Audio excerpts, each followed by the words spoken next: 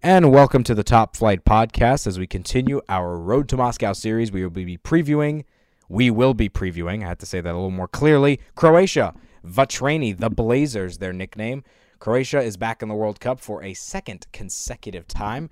They finished pretty poorly in Brazil in 2014, 19th overall out of the 32 teams. They lost twice and won once. Their one win was against Cameroon, but losing to both Brazil and Mexico, conceding 3 goals in both of those games. But Croatia made their impact on the world in their first ever World Cup as an independent nation in 1998 when they finished in third place. Davor Suker, the leading scorer in that tournament. Since then, Croatia has not gotten back to the knockout phase in their 3 World Cups afterwards. And they will be playing in Group D. Mahith Gamaj joining me, Ori Benatar. Mahith, would you say Group D, Group of Death? I would think so, yeah. Top to bottom, for sure the strongest team. Argentina, of course, the best one. And then Nigeria, Croatia, and Iceland are a lot of people's dark horses. So it's quite telling that this is the group of death when all 4 teams are teams that could go to the knockout stage, on paper at least. But unfortunately, 2 of these teams will go out. But yeah, I think this is for sure the group of death. I agree, but I personally think that Croatia is the best team in this group over Argentina. Croatia is going to open up on June the 16th against Nigeria in Kaliningrad, then play Argentina, and then play Iceland. And the reason I think Croatia is the best team in this group, they're very well organized, and their midfield is better than Argentina's. Their midfield is probably maybe the most stacked in the world potentially. Rakitic, Kovacic, Modric, Brozovic, even Ivan Perisic, who can play left mid and left wing. Mario Mandzukic up front. You know, you've got defensively a little on the older side, 32-year-old Vedran Korluka and also Dejan Lovren probably going to be the starting center backs. But I think Croatia against Argentina, that midfield battle, Croatia is going to own the ball in the middle of the field. Yeah, Argentina, as you mentioned, their midfield is actually one of the weakest parts of their team. Still relying on Mascherano back there, and Ever Banega is a good player. But this Croatia team is just much better. Like in every position. Of course, Rakitic can play all 3 positions in midfield. Modric, of course, I think the consensus choice is the best midfielder on the planet right now. Kovac, these guys, 3 of these guys are at the 2 biggest clubs in the world in Barcelona, Real Madrid, and then Modric and Kovacic are the 2 at Real Madrid. And then they got Internazionale, which is Brozovic, and then Fiorentina with Badel. So it's like literally this midfield stacked, and in that game against Argentina, I think it could actually be very close. Of course, Argentina do have Messi, so they do have that X factor. I think they do have the edge slightly just because of that front 3 or 4 that Argentina have. But I think Croatia has a very good chance to win this group. I think Croatia could win this group easily just based on the fact that I think Croatia has a good chance to beat Iceland, for example. You know, Iceland and Croatia have played each other a lot frequently. Iceland had the edge in a couple of games, but Croatia were able to beat Iceland in the World Cup playoff in 2014 to make it to Brazil. And then Croatia and Iceland were actually in the same qualifying group. Croatia losing to Iceland in their second game in Reykjavik 1-0. So that game could go either way, but I think Croatia could potentially beat Iceland. But I think if Croatia can pick up a big win against Nigeria, first place is possible. But, I mean, I'm looking at this team, and the weakness is probably in defense and maybe in goal. I mean, Subasic is probably going to be the starting goalkeeper at 33. Croatia, in their previous World Cups, have had trouble keeping the ball out of the net. They conceded 6 goals in the last World Cup, 3 of those coming against Brazil in the opening game, and then the other 3 coming against Mexico, all in the second half. So how can Croatia sort of be able to fix that defensive and goalkeeping problem that they had last tournament? I think they have to aim to have more possession, Ori. These guys are going to struggle if they don't have the ball most of the time. Their defensive core isn't great, and Dejan Lovren's the biggest name, and he's been sort of as my friend Nick Delaney over here would always say, that he's the Premier League's punching bag. So, I mean, he did in a Champions League final, and he has played well for Liverpool in the past few months. But again, it's hard to rely on these guys. Chorluka is 32. Domagoj Vida missed so many chances in that Euro 2016, and he was a global punching bag for Croatia, I think, in the round of 16 game against Portugal. So these guys really struggle defensively. Vrsaljko is a good right back. Yeah, I think Croatia are going to have to really focus on winning the ball, having possession, and just feeding the ball up to Perisic and Mandzukic. I think that's the only way they can win, because if they allow Argentina to have the ball, Nigeria to have the ball, they're going to struggle. Yeah, and I think a lot of people would say that Croatia's X factor players are Modric and Rakitic, but for me, I'm looking at Ivan Perisic as the guy that can really take this Croatia team over the top, not just to win the group, but even to make the quarterfinals. Because you look at the potential matchups Croatia could have. Let's say Croatia does win the group, they could play Denmark or even Australia in the round of 16. But if Croatia finished second, then they're going to have to probably play France in a rematch of the World Cup semifinals from 1998, which Croatia lost on one goal. It was a 1-0 game. So I think Ivan Perisic is the X factor player because, I mean, his height in that left wing position, it's only matched by the likes of maybe Cristiano Ronaldo. He also has incredible speed, and he's got great strength. And every time I've seen him play for this Croatia team, he has played really well. He played a great game against Spain in Euro 2016. He was running all over Cameroon in the World Cup last time. He even played well against Brazil and Mexico in those group stage games. So Mandzukic, Modric, Rakitic, and Brozovic, all very good players, but I think the difference maker for this team is Ivan Perisic. Yeah, we saw that at Euro 2016 as well, and we can definitely see him as the X factor, because all of Croatia's strength is through the middle, and then they're going to be lobbing balls up to Mandzukic, but then who's going to play in between the lines? It's going to be Perisic, of course. So we saw him win games for them in the past. So I think he could certainly do it. He's only 29. They've still got a few years of him left, and he's a big player for Inter and in the Serie A in general. Yeah, Inter Milan finally back in the Champions League after finishing in the top four in Serie A, so we will see Inter return to Europe's biggest competition. But how close is this Croatia team to being maybe an elite European team? Because they have the talent in the middle, the decent talent up front.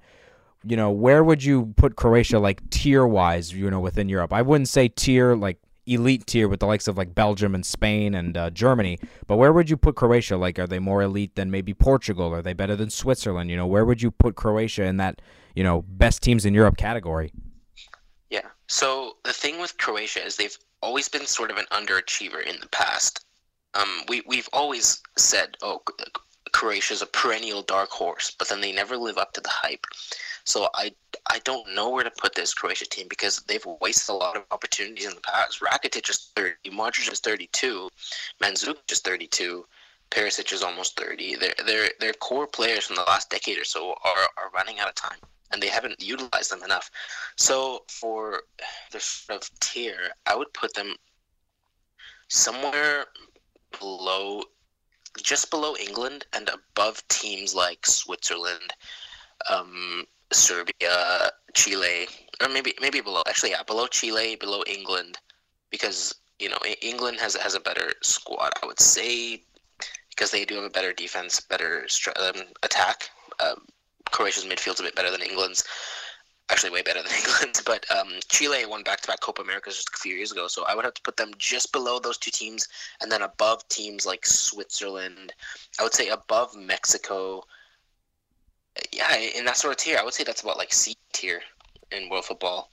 Yeah, I think C tier is fair. I mean, you're looking at B tier, you're probably thinking of Portugal and maybe Colombia. I put Chile also in that B range with England. I mean, for me, between the United States, Italy, the Netherlands, and Chile, the four big teams that didn't make this World Cup, Chile for me was the most surprising because of the fact that after they won Centenario in 2016 and after they made the Confederations Cup final in 2017, only to lose to Germany's B team, I thought Chile was one of the four teams in the world that could win the World Cup this summer, and they're not in. Amazing. Yeah, it was really shocking, and yeah, they lost that spot to Peru, and some of those South American teams really struggled in qualifying. Argentina almost didn't make it, and then Chile didn't make it.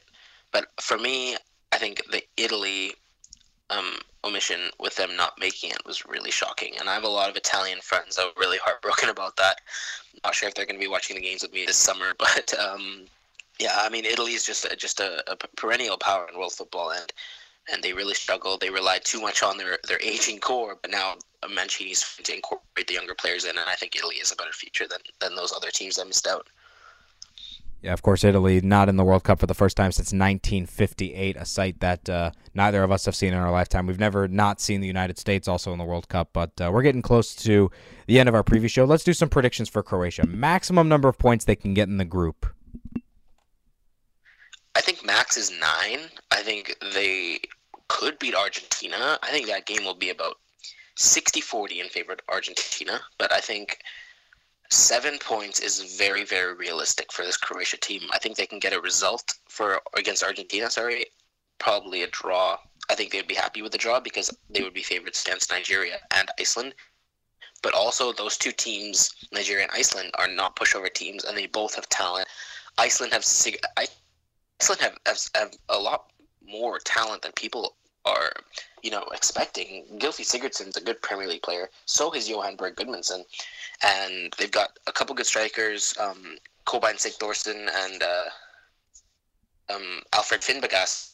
And then Nigeria, of course, Alex Iwobi, Kelechi Iheanacho, Wilfred Ndidi. They've got a great spine. So Croatia is still going to struggle against every team they play in this group.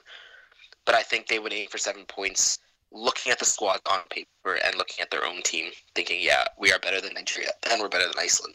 And we can definitely get a result against Argentina. So, yeah, I think 7 is realistic.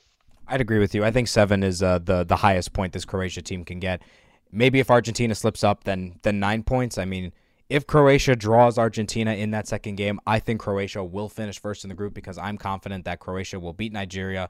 And then I think they'll beat Iceland too. I think Argentina might have a bit of trouble against Iceland. Iceland's going to go into that game saying, we've got nothing to lose. We've beaten England. Let's go and beat Argentina, a team that has had so much trouble qualifying for this tournament and really has needed Messi to save them time and time again. Let's expose Gonzalo Higuain, who's had a really tough time at international tournaments for Argentina. Let's expose their midfield. Iceland's organization could come up big in that first game against Argentina, which will be on June the 16th. That's going to be the magic day where we have 4 games, starting with France and Australia, and then I believe we're ending with Croatia and Nigeria.